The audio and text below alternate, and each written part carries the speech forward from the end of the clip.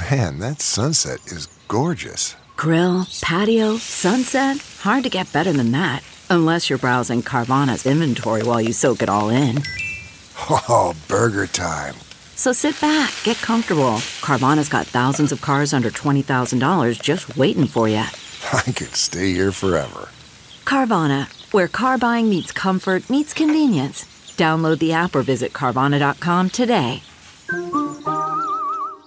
It's time for Justice Matters with former federal prosecutor and MSNBC analyst Glenn Kirshner.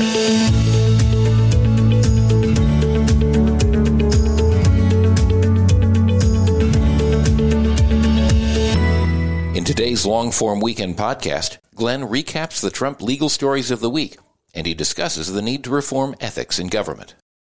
Hey all, Glenn Kirshner here. Welcome to Justice Matters Weekend Edition, where we try to air things out a bit. This week, not surprisingly, we're going to be talking about a monumental development. I mean, literally a monumental development in our nation's history, because a former president of the United States got what we call a target letter, indicating in very real terms, I mean in really concrete ways, and we're going to talk about why it's real and it's concrete, indicating he will be federally indicted, criminally indicted for his crimes that were designed to put an end to our democracy. Sounds hyperbolic, right? But friends, it's not. Donald Trump got a letter telling him, you are about to be indicted by a federal grand jury in Washington, D.C. for multiple crimes involving your attempt to stop the peaceful transfer of power from one president to another in accordance with the expressed will of the American voters. Let's put it another way. You tried to install yourself in the Oval Office, in the White House, in the presidency as a dictator, somebody who was not duly elected by the people. Can we put it a third way, friends? You tried to end American democracy. That's what Donald Trump and his insanely corrupt cabal of criminal associates, his co-conspirators, tried to do to you, to me, to we the people, to our democracy. And we're going to talk about that in this episode. We're going to talk about, what is a target? What does it mean when somebody gets a target letter? What does it foreshadow? So as always, we're going to start with a recap of the legal developments of the week, and then we're going to return to one of my favorite topics, and I hope, friends, it's one of yours, and that is the need to reform and restore ethics in government. Now, I've talked about this proposal at least once before, I think, on this very podcast, but we really need to circle back to what, it's not exactly a fix, but it's a really important step in the direction of reforming ethics in government. I continually talk about the need for a renaissance of ethics in government and a respect for and an allegiance to the rule of law rather than an allegiance to one man, one maniacal cult leader. Imagine, friends, if congressional Republicans had an allegiance to the rule of law that rivaled the allegiance they have to a criminal former president, what a beautiful government we could have. What an honorable Congress we could have if they loved and supported the rule of law the way they love and worship and support Donald Trump. Now, yes, I know that's probably too much to ask for from guys like Jim Jordan and Matt Gaetz and Marjorie Taylor Greene and Kevin McCarthy and the rest of them, to love and respect and be animated by the rule of law. And friends, it has nothing to do with the fact that they're Republicans. It's not about political ideology. Frankly, I would love to see us get back to a place where we had two functioning, rational political parties, right? Two rational political parties that debated policy, but at the end of the day, two political parties that had a love for and a respect for the rule of law and for ethics in government, and a love for a sustainable, healthy democracy, and a love for all of the American people. You know, if that's what drove them, if that's what moved them and animated them and motivated them, you know, yes, advocate for the policies that you believe will do right by the American people, but do it from a place where you have love and respect and reverence for the rule of law and for ethics in government service. You know, I know expecting guys like Jim Jordan and Kevin McCarthy to be inspired by the rule of law and ethics and honor in government service is like expecting pigs to fly. But that sure as hell doesn't mean that we should just throw up our hands, you know, give in to the dark forces who would rather worship Donald Trump than honorably serve the American people, right? Who would rather pledge their loyalty to a criminal former president than pledge their loyalty to the rule of law. And friends, when it comes to a pledge, when it comes to an oath, you know, there is that one oath that all officers and all employees of the federal government take. It's the oath that I took as an Army officer. It's the oath that I took as a federal prosecutor at the Department of Justice. It's an oath by which we swear to support and defend the Constitution against all enemies, foreign and domestic. And there's one way to just tweak that oath a little bit. There's a way to animate that oath. There's a way to implement the requirements embodied in that oath. So after we finish today's legal recap, friends, I want to circle back. I want to circle back to 22 simple words that we can drop in that oath that can, and I believe will, serve as a catalyst to help restore ethics to government service. But as always, let's start with our legal recap. Coming up after the break, a date has been set for the classified documents trial. Glenn talks about that next on Justice Matters.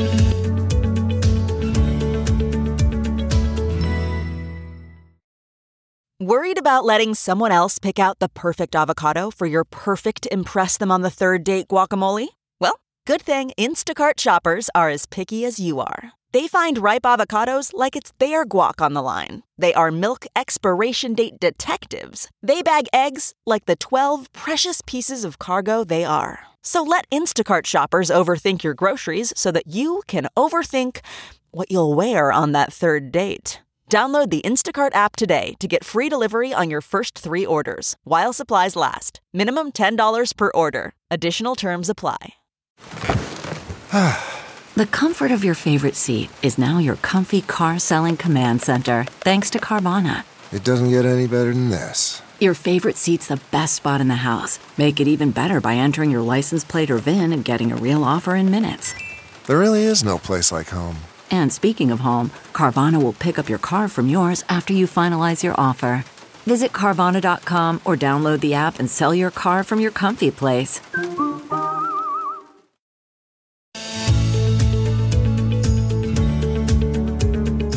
Florida Judge Aileen Cannon has made a ruling on when the classified documents trial should be held. But is it a fair ruling? Here's Glenn. So friends, there were a couple of really interesting legal developments on Friday. One is that Trump-appointed Judge Aileen Cannon finally deigned to set a trial date in Donald Trump's documents, obstruction of justice, and espionage trial in federal court down in Florida. And Judge Cannon decided that May 20th, 2024 is the right time for Donald Trump's case to go to trial, almost a year from now. Of course, Special Counsel Jack Smith's team consistently had been asking Judge Cannon to please set a December trial date, December 2023.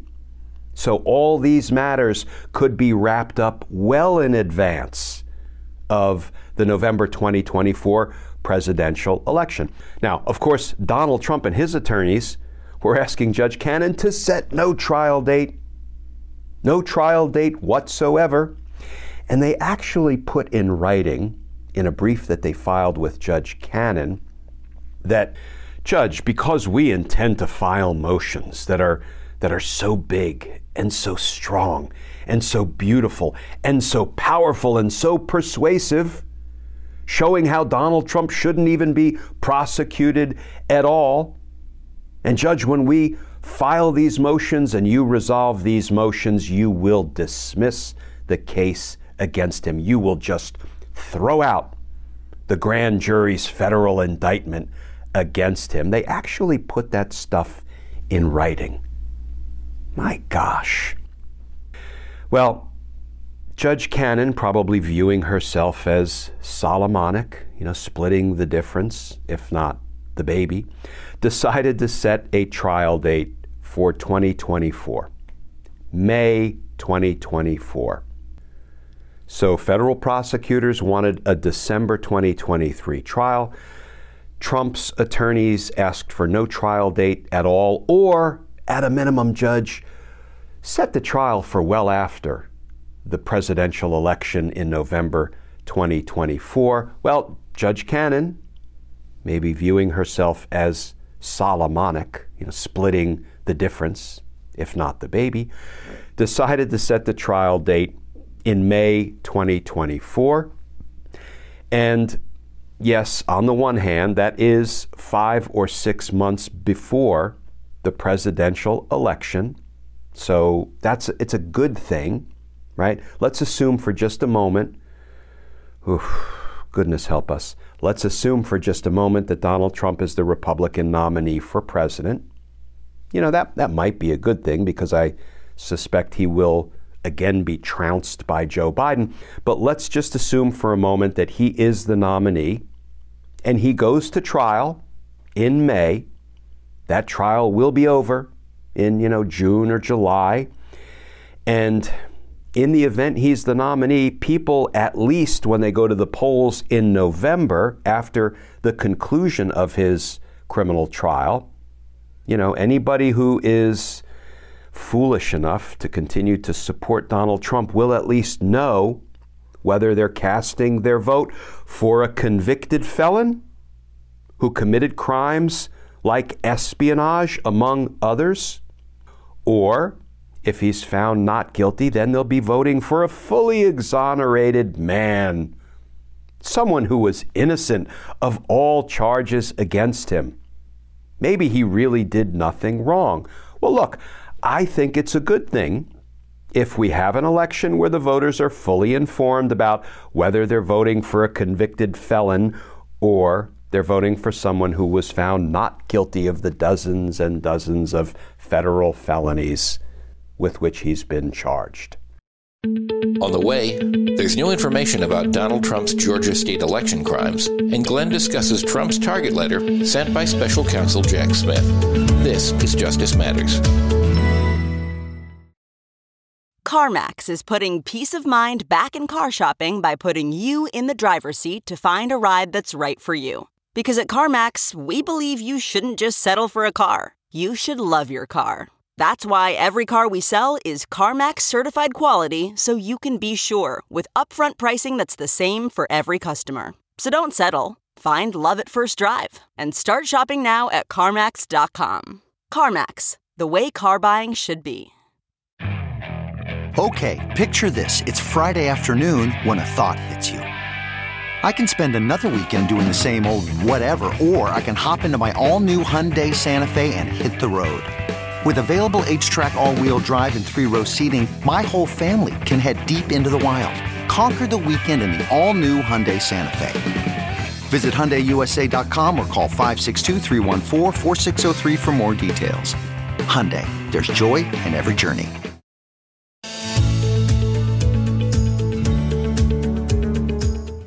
Donald Trump revealed he received a target letter warning him he's about to be indicted for his part to try and overturn the 2020 election. Glenn explains why target letters exist and explores the 3 charges Trump is facing.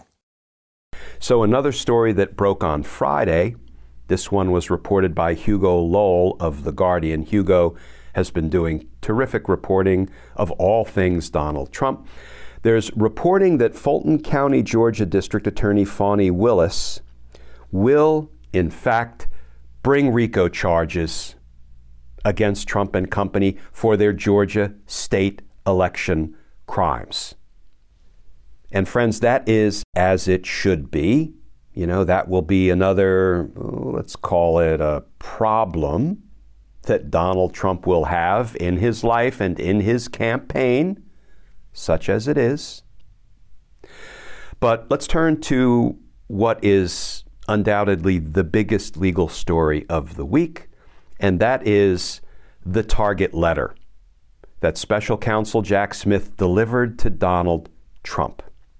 So let's start out with a quick Team Justice Law School class on what is a target letter. So the Department of Justice has a precise definition for the word target in connection with a grand jury's criminal investigation. This comes right out of the U.S. Attorney's Manual, which is kind of our procedural Bible, right? It sets out exactly how we are to operate as federal prosecutors. A target is somebody for whom prosecutors have substantial evidence linking him to the commission of a crime and who the prosecutors view as a putative defendant.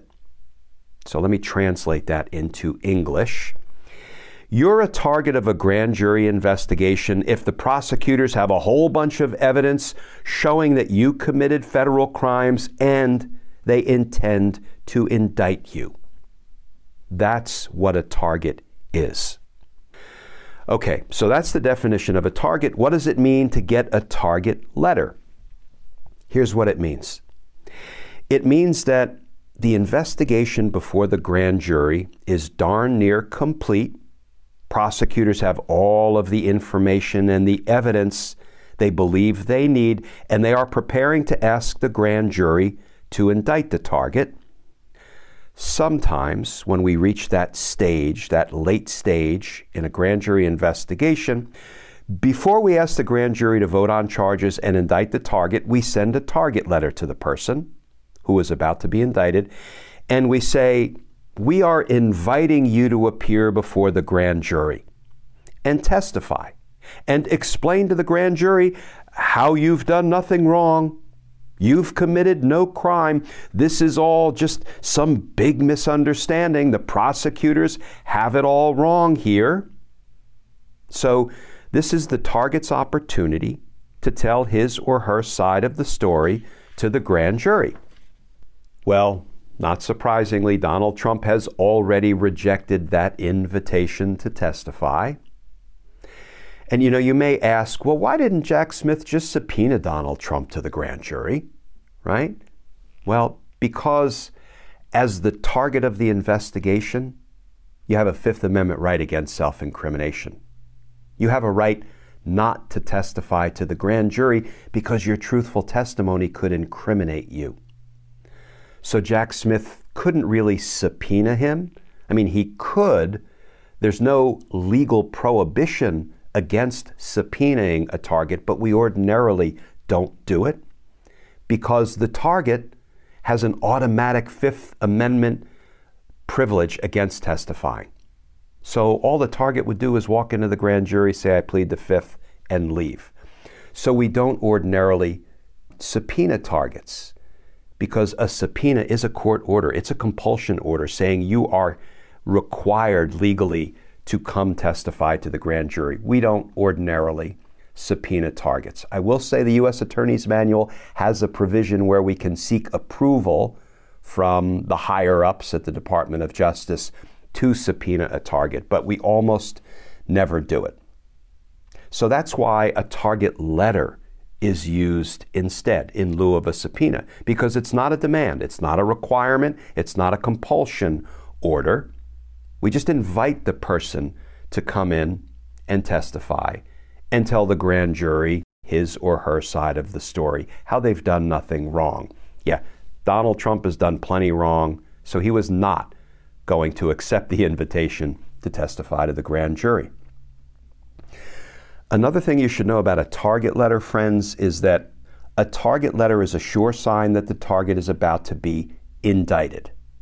It's not a guarantee. There's nothing that says, there's a legal obligation to indict the target after you have sent him or her a target letter. But I can tell you, as a matter of course, as a matter of practice, once we prosecutors have reached a decision to send a target letter, it's damn near a lock that the target will ultimately be investigated. That's often the next step right after the target rejects the invitation to appear before the grand jury. Okay, so that's what a target is. That's what a target letter is. Now, importantly, let's turn to the 3 crimes that were included in the target letter, because I have to admit it wasn't precisely the 3 crimes I was expecting. And I think I can actually speak for some of my, fellow brother and sister legal analysts, because I've talked with them, some of them, about it. We've certainly discussed it on air together recently. You may know I'm also an MSNBC legal analyst, so, I talked with Lawrence O'Donnell and Joy Reid and Nicole Wallace and Stephanie Ruhle and many of the other anchors in recent days about the 3 crimes that were included in the target letter, because it wasn't exactly the 3 crimes many of us were expecting to see in the target letter. So first, let me say that a target of an investigation has no legal right to a target letter. There's no constitutional right. There's no statutory or other legal right. There's no due process right to a target letter. That is to have a prosecutor send you a letter saying, hey, sport, listen up.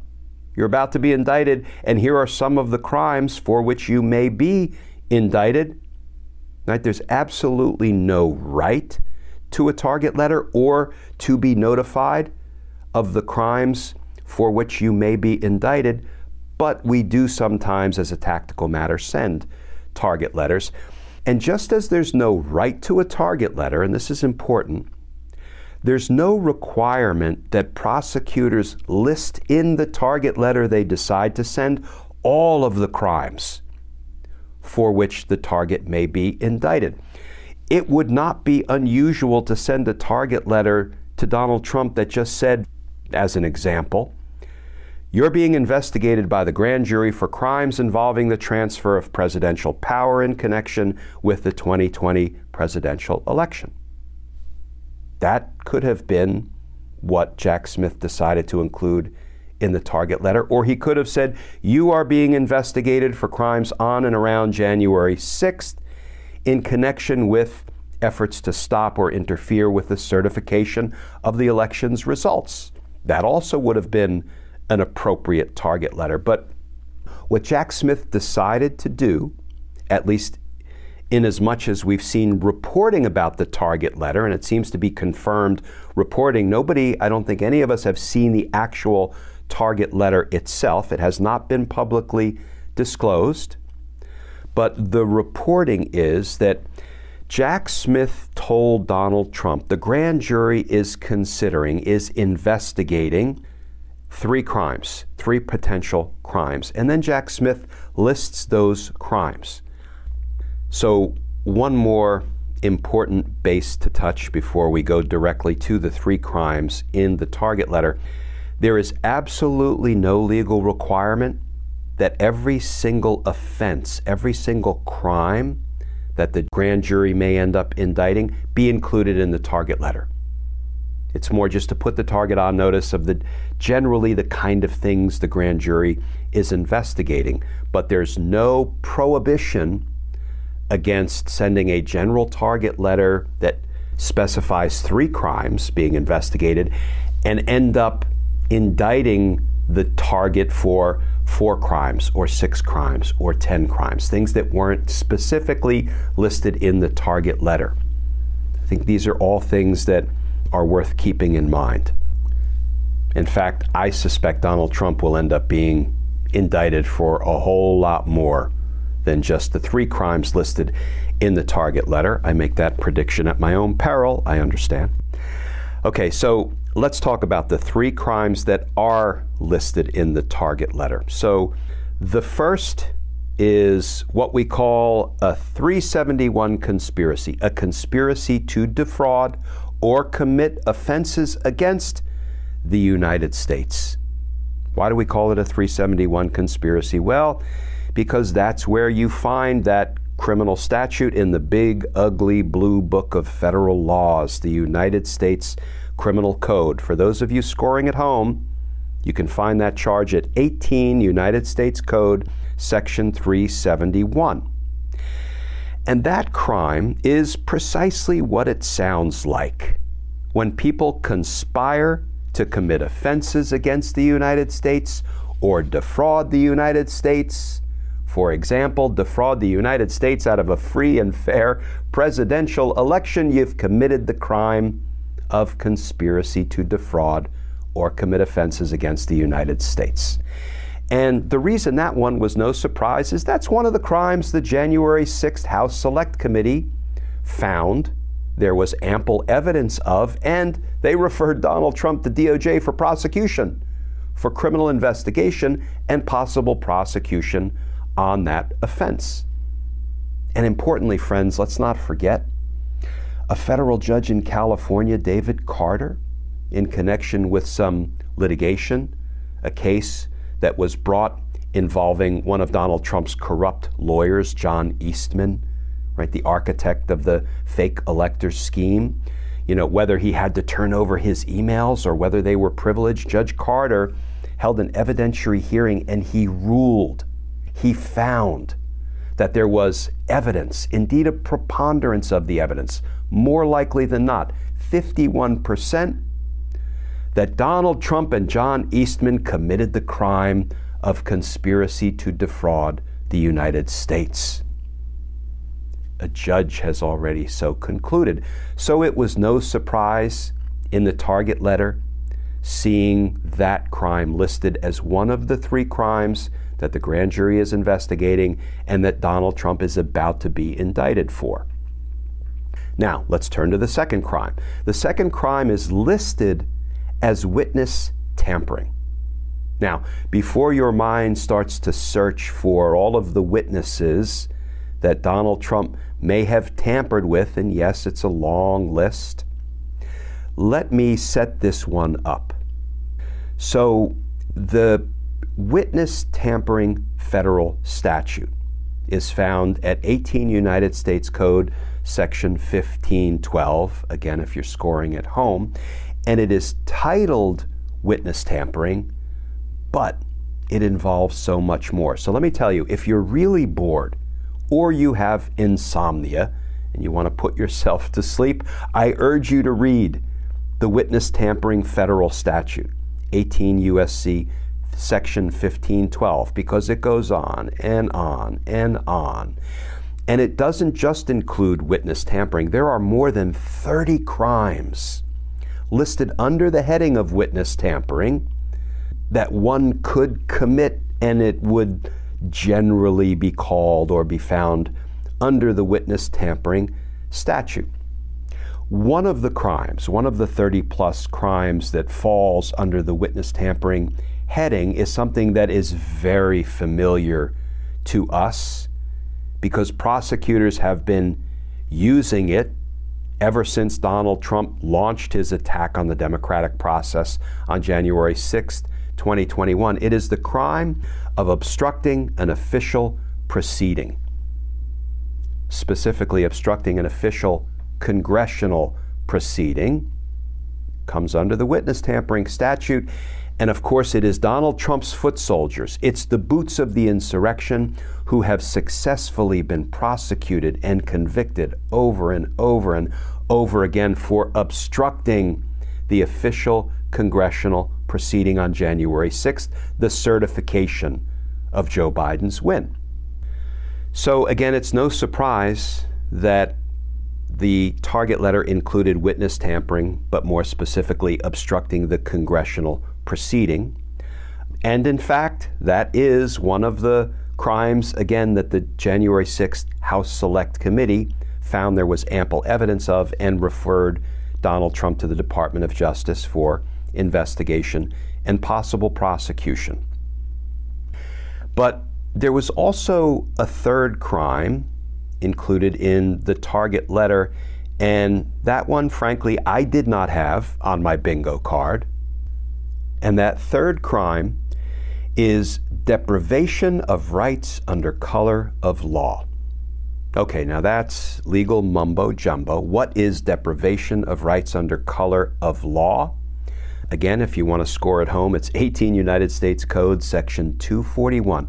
In layman's terms, what that means is if a government official, somebody who is acting in their official capacity under the color of law, if they're using their authority, their position, to deprive the people of their rights under the Constitution, their rights under the laws of the United States, for example, their voting rights, then they could be charged with a violation of Section 241 because they've conspired to deprive people of their rights under the color of law.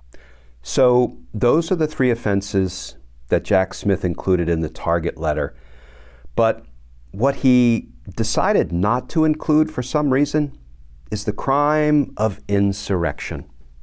That did not make an appearance in the target letter to Donald Trump. And that concerns me. And I want to talk in a minute about why it concerns me that we didn't see insurrection included.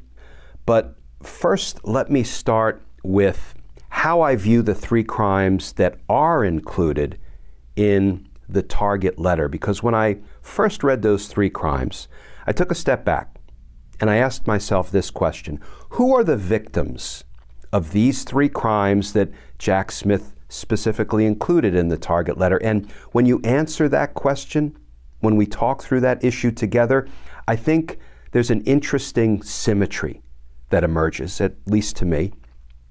So the first crime, conspiracy to commit offenses against the United States. Who's the victim? Well, it's in the title of the crime itself. The United States is the victim. You've committed crimes against the United States. And the United States has an interest in protecting and promoting and guaranteeing free and fair elections. The United States of America is the victim of that crime. Now, perhaps that's an oversimplification, but I want to stick with it for just a moment. The United States as the victim of crime one. And then let's talk about the second crime, obstructing an official congressional proceeding. Well, you've already guessed who the victim of that crime is. It is Congress. Let's move to crime three, deprivation of rights under color of law, defrauding the voters out of the full value of their vote. Who is the victim? Yes, it is you, it is me, it is the American voters who are the victims of that crime. So I do think there is a symmetry that emerges, right? The United States is the victim of one crime, Congress is the victim of another crime, and the American voters, the people, are the victims of the third crime. I like it, Jack. I like that you have sort of covered a whole lot of criminal terrain in choosing those three categories of crimes and telling Donald Trump that, yes, you victimized the United States of America, you victimized Congress, and you victimized the American voters. Now, let me turn to what I like less about the target letter, and that is the absence of a reference to insurrection. So the January 6th House Select Committee, again, specifically referred Donald Trump for prosecution to the Department of Justice for the insurrection, saying that he incited the insurrection, right? We saw him set the date. Come to D.C. on January 6th, we'll be wild. Hey, Proud Boys, stand by. He put the call out. He then directed people on January 6th to go to the Capitol, fight like hell, or you won't have a country anymore. Now get down there and stop the certification, right? What I just described is inciting an insurrection. There's proof that he incited the insurrection. There's also proof that he assisted the insurrection by refusing to call it off after he had launched it, while it was in progress for hours.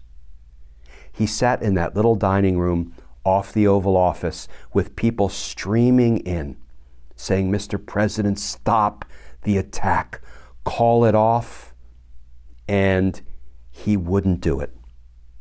He let his supporters continue to bludgeon, to assault, to damn near kill Capitol Police officers, MPD, Washington, D.C. MPD officers, people that I worked with, people like Mike Fanone, an MPD officer that I worked homicide cases with back in the day. Donald Trump refused to call off the attack as his supporters were hunting to hang his vice president, hunting for elected officials, destroying the Capitol. Donald Trump assisted the insurrection.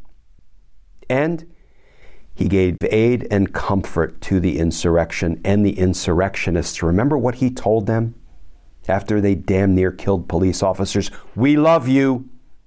You're very special. Remember this day always," as those same people had just hunted for the vice president to put a stop to the peaceful transfer of power. "We love you. Remember this day always." And Donald Trump continues to give aid and comfort to the insurrectionists to this very day, promising to pardon them for their crimes. Yes, I take this personally. I think we should all take this personally if we care about our democracy, if we care about the police officers who tried to protect and defend democracy that day. And it's important to remember, friends, that the insurrection statute, again, if you're scoring at home, it's 18 United States Code, Section 2383. Can I read it for you? It's just one very short sentence. The statute, the criminal law, is titled Rebellion or Insurrection. And it says, "Whoever incites, sets on foot, assists, or engages in any rebellion or insurrection against the authority of the United States or the laws thereof, or gives aid or comfort thereto, shall be fined under this title or imprisoned not more than 10 years, or both, and," okay, here's a brief cliffhanger, friends, before I read what comes after the "and," which frankly, what comes after the "and" is what's most important at this moment in time, in my opinion. But I just want to recap that you can commit the crime of insurrection if you either incite an insurrection or if you set it on foot. That's an old-timey term, basically to say you're going to get it going. Or if you assist the insurrection, or if you engage in insurrection, or if you give aid and comfort to the insurrection. If you do any one of those things, you've committed the crime of insurrection. Donald Trump did them all. They're called alternative theories of liability. If you do just one, you've committed the crime of insurrection. Donald Trump did them all. And Congress referred Donald Trump for prosecution for the crime of insurrection. And the reason I'm so concerned that it doesn't appear in Jack Smith's target letter that he just delivered to Donald Trump is what comes after the "and" in that statute. What comes after the "and," right, that you shall be fined and or imprisoned. And if you commit the crime of insurrection, you shall be incapable of holding any office under the United States. If you're convicted of insurrection, you are disqualified from being president again. Friends, that is an important piece of the punishment puzzle, because the three crimes that Jack Smith listed in the target letter, the conspiracy and the witness tampering and the deprivation of rights, none of those crimes carry with them the authorized sentence of being incapable of holding office under the United States. There is no prohibition against Donald Trump holding federal office again if he's convicted of those three crimes. But if he's convicted of insurrection, there is. He is prohibited from serving in office again. And that is why I was disappointed and concerned that Jack Smith opted not to list insurrection as one of the crimes in the target letter. But here's the silver lining, friends. Just because it's not in there doesn't mean Donald Trump can't or won't be indicted for the crime of insurrection. I do think it makes it slightly less likely, but it doesn't preclude it. And I can promise you we will be talking more about this in the future. But for right now, friends, that is a breakdown of what a target is, what a target letter is, what the three crimes are that are listed in the target letter, and why I am a little concerned that we didn't see the crime of insurrection listed in that target letter. Coming up, Trump committed many crimes and the GOP ignored it as it happened. Glenn talks about reforming ethics in government next on Justice Matters.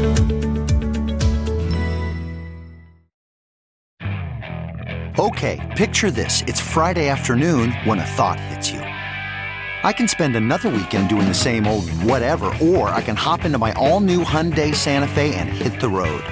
With available H-Track all-wheel drive and 3-row seating, my whole family can head deep into the wild. Conquer the weekend in the all-new Hyundai Santa Fe. Visit HyundaiUSA.com or call 562-314-4603 for more details. Hyundai, there's joy in every journey. What makes a life a good one? Is it the adventure you have? Or the friends you find along the way? Maybe it's pursuing your passion while striving to protect, defend, and save what you believe in every single day. So, what makes a life a good one? In the Coast Guard, we think it's all of the above and more, but you'll have to find out for yourself. Visit GoCoastGuard.com to learn more.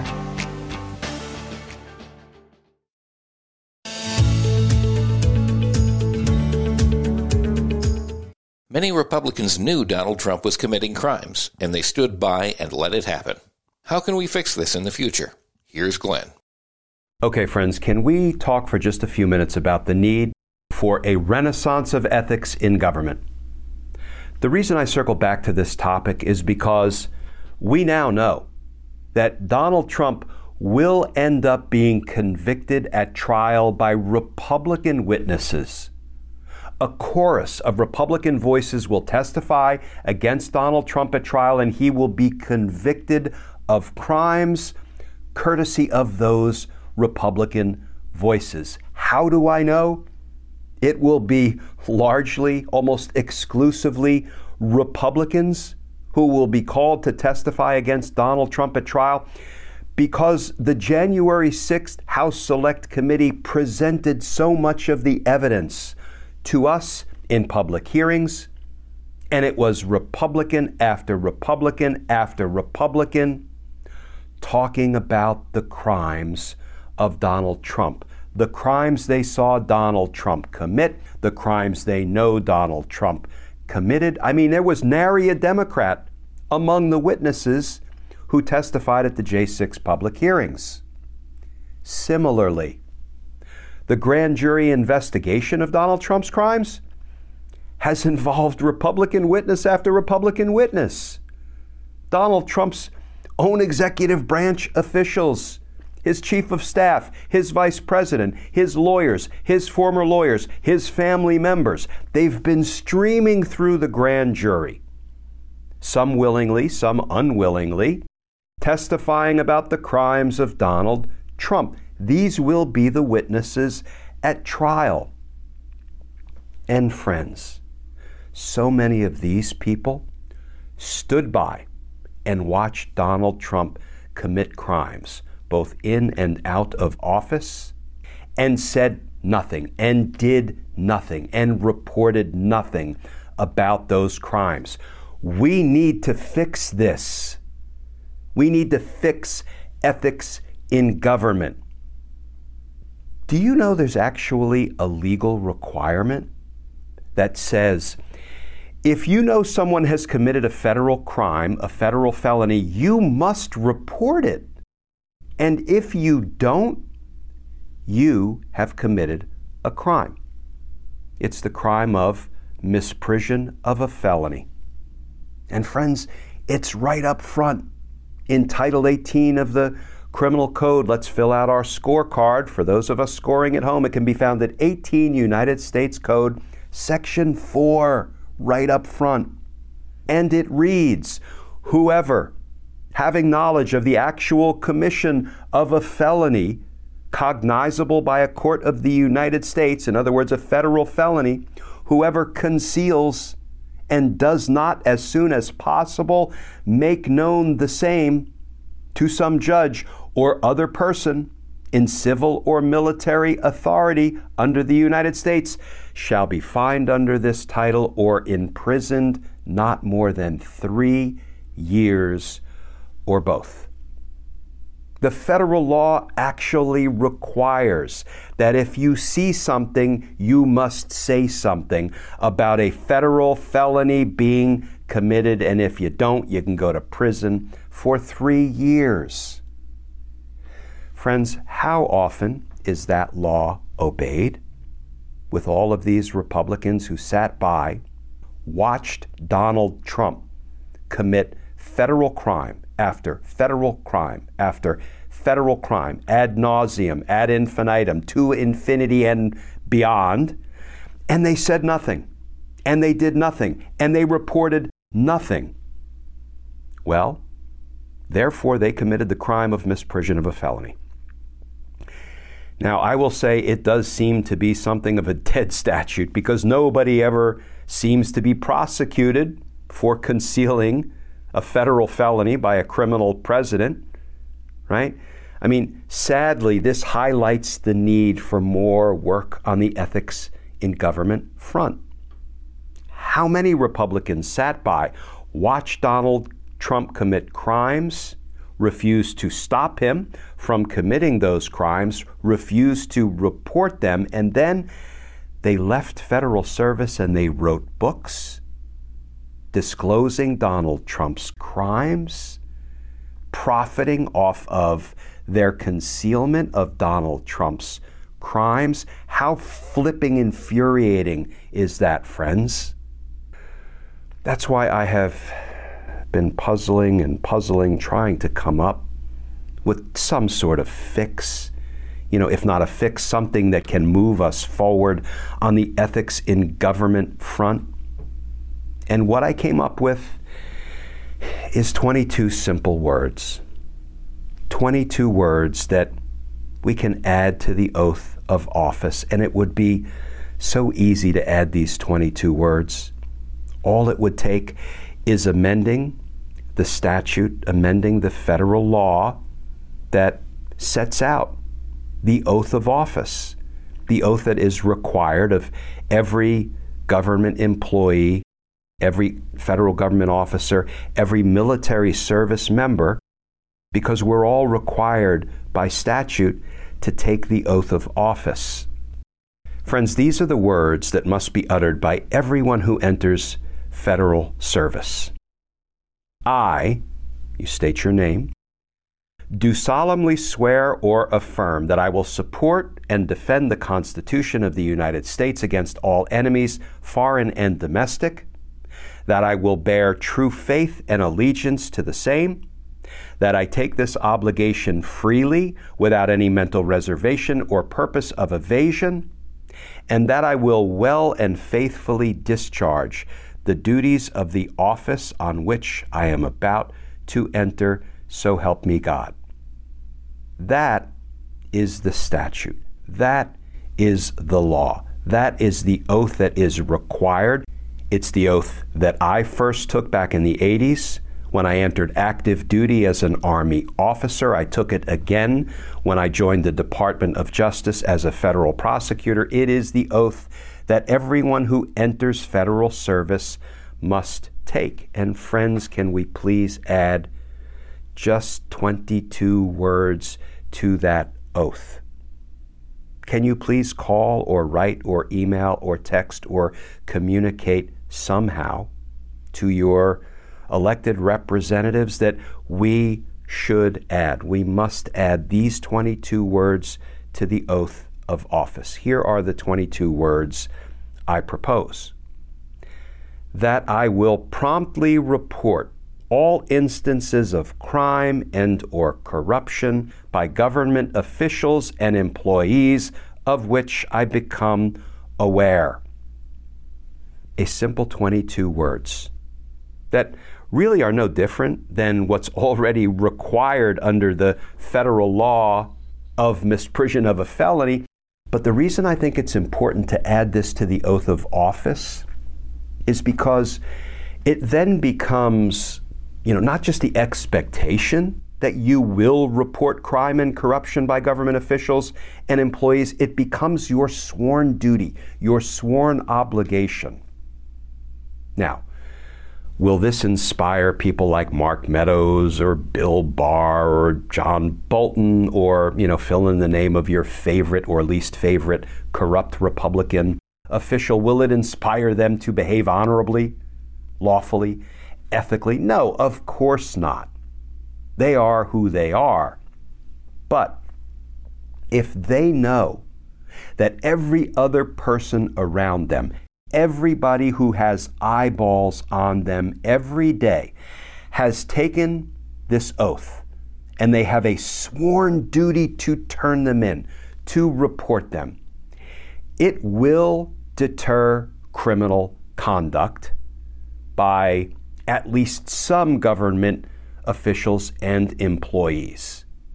If they know all eyeballs are on them and every eyeball has a duty, a sworn obligation to report their crimes, their misconduct, their corruption. I know it's not a cure-all, but if you know you're more likely to be caught because every single person around you must turn you in, it will deter some people. It will cause them to think twice before they engage in crime and corruption. There is literally no downside to amending the oath of office to include this kind of mandatory reporting.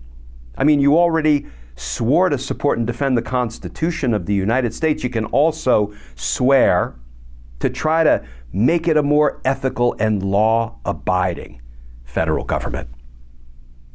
We can't count on whistleblowers to do all the heavy lifting, reporting crime and corruption of federal officers and employees.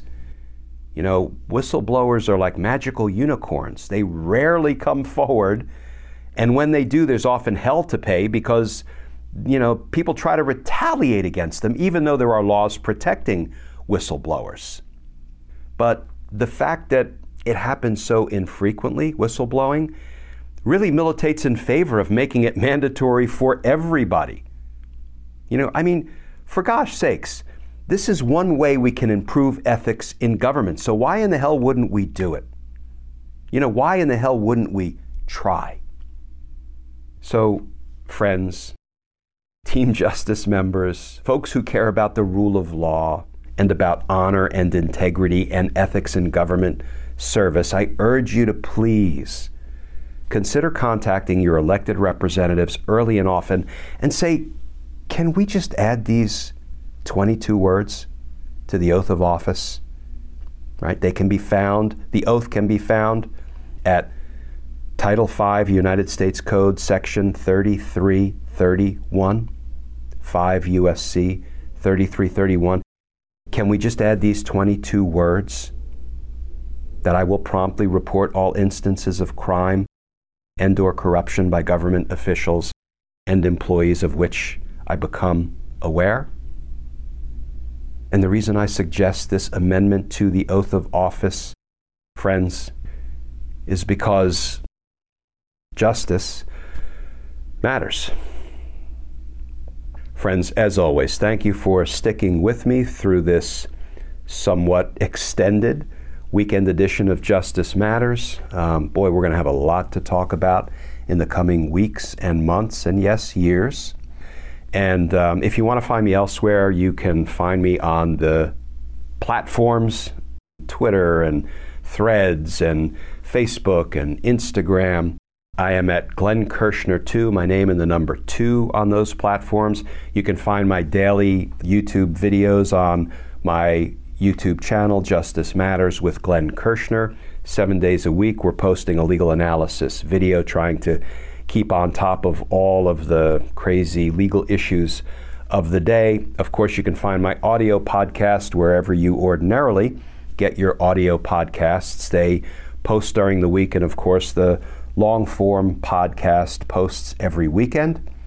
And then, if you have any interest, friends, in more formally supporting our all-volunteer efforts here at Justice Matters, you can go over to patreon.com.